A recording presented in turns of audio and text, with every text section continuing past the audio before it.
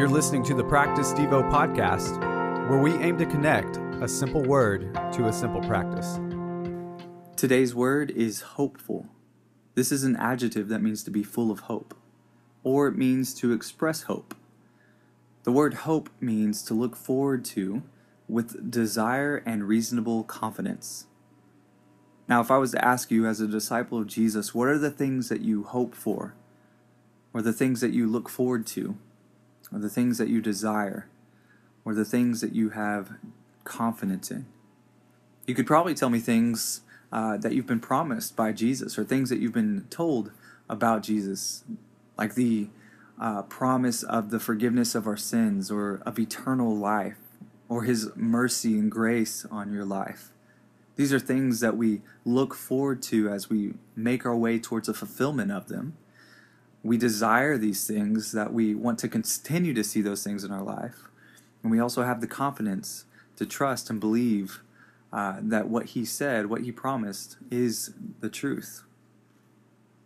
In Romans 5:5, Paul says this to the church in Rome. He says, "Hope does not put us to shame, because God's love has been poured into our hearts through the Holy Spirit who has been given to us."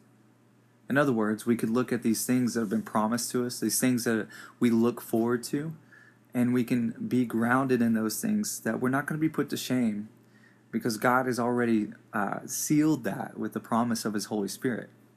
And the Holy Spirit within us just reminds us of the things that we have to look forward to. Right now, we live in an age of tension.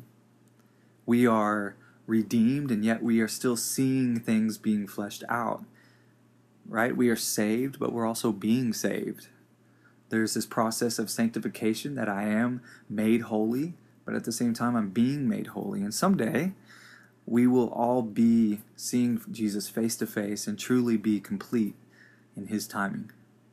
Those are all things that we hope for, and that hope does not put us to shame. In fact, what Hebrews says is, Hebrews would tell us that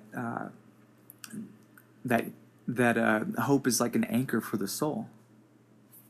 So we hold on to this hope. We cling to the hope. We remember the hope that we have in Jesus. Today, make a list of the things that you hope for. What hopes do you cling to? Renew your hopes by reminding yourself of the promises of God through Christ. Let me pray for us. Christ, You have planted in me a new hope that serves as an anchor to my life. May I cling to the hope that You give. In Jesus' name, amen.